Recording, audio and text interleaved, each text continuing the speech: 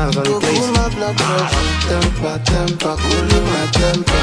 When I call baby, the answer, temper, cool my temper. 92.3 FM, Calabar.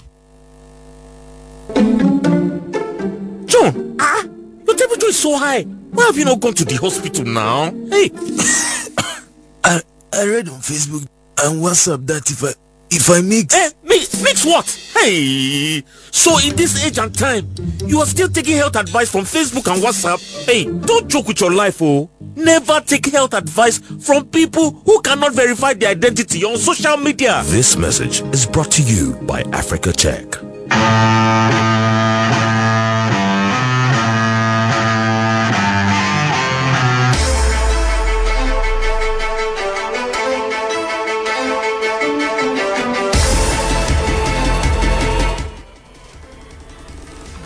Okay, so welcome to the very first edition or episode, whichever one you want to call it, of the Fact Check segment on the Sparkling Morning Show, a collaboration between Africa Check and Sparkling 92.3 FM Calabar.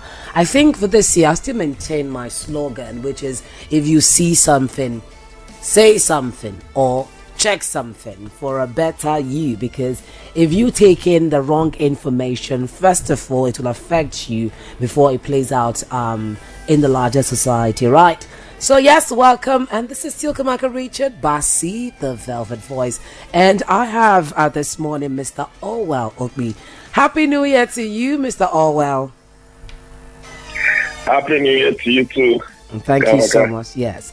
So the year 2024 is a year that we will do more, right? When you see any information, because you are aware that in as much as the internet and the social media is a good place to make things happen and receive opportunities, it's also a place where people try to apply their trade and all of that, and sometimes it's their trade amounts of fake news, misinformation, disinformation, and all of that. So it's important that you also be a fact checker. Now, this morning, let's look at some of the issues or some of the events that might likely breed disinformation. You know, technology is advancing by the day, and technology too has a way of breeding misinformation and fake news, in as much as every good thing has its own bad side. That's true. So, Mr. Orwell, let's look at some of the events or issues that are likely to breed misinformation. Okay. This is 2024. Different from 2023. You know, in 2023 was an election year, general election year.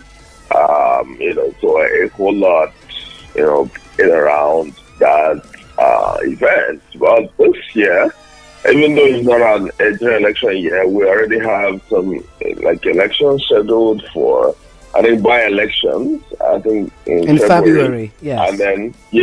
And then there is also going to be state election in Edo and Ondo later in the year. Okay. Those are some, elections generally are usually those kind of events where there's so much interest that people are pushing all manner of things. But then beyond that, we also have, issues that are already on ground, like issues around, fuel prices. Some of the trending issues lately about, fuel price is going to be that, it's going to be that, but this is what's going on and all that. So we have that issue. We expect it to be one of the issues that will be well debated across the year. And then, of course, we have, issues around exchange rate, for instance. And then, more issues around the economy. Generally, from the way we monitor things that are, talked about, whether online, offline, wherever it might be. Most times when you have issues that are well debated, things, where people are talking different things about the same issue, and especially when there are different sides to the story, different camps, like an election, or issues that then have some let's say ethnic coloration to it, or religious, so those are the kind of issues that we sort of map out and watch very closely, because most times those are the issues where you begin to see people try to push, false narratives, misleading narratives, just to, try to, maybe win arguments or push their own agenda, for some, game or the other. So that's kind of how we're looking at the year. All right. Now, because we want to raise a public that is fact-checking conscious and, by extension, becoming fact-checkers, what are some of the tips that we can adopt or imbibe for fact-checking and also verifying photos? Because I know that most of the misinformation and fake news, they either come in photos, with photos and also with videos. Sure. So, I mean, it's still boils down to really just being that critical in your thinking. I mean, first of all, being treated of every information you get as a suspect until proven innocent. Right. So just don't take anything that you see as correct until you have at least verified it, have evidence that it is true. Yes. So that's where it begins, and then then you can then begin to put in the different techniques, which just even googling sometimes goes a long way to even determine, especially when they say breaking news and all that. If it's breaking news, you can be sure that some major news organizations would have reported something about it. Just check. Google. Don't just share it with somebody. Check. By the time you check, a few places, you realize that maybe it might not even be true. And then, of course, check with official websites, that have to do with the issues that you are talking about, to see if there are really official communication around those matters. Check, websites or even fact-checking organizations that might have been fact-checks about that same thing. And then when it comes to photos and videos, I mean, the most basic of ways that we verify photos is still reverse image search, which we have about before, but the simplest of it is still doing it on Google. I mean, there are so many tools with which you can use to do reverse image search, and your main aim is just to determine when and where the photo was taken. And so you're essentially just trying to search if that photo has been used online before now, right? Especially if they say, it's a photo of an event that just happened, and if you're able to determine that it has been online for some years and was probably taken somewhere else, then you know that you're dealing with, a false narrative being pushed with a photo.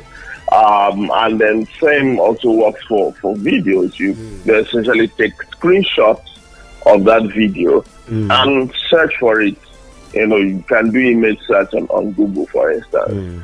And when you search for it, you are likely to find it, somewhere online, and that this has existed before, and it's, video of a totally different event.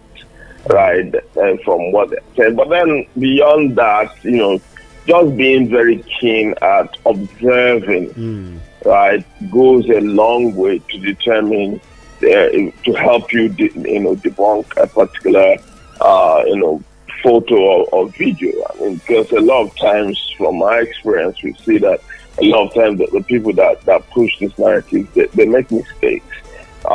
maybe because they're in a hurry to push it out, they make mistakes.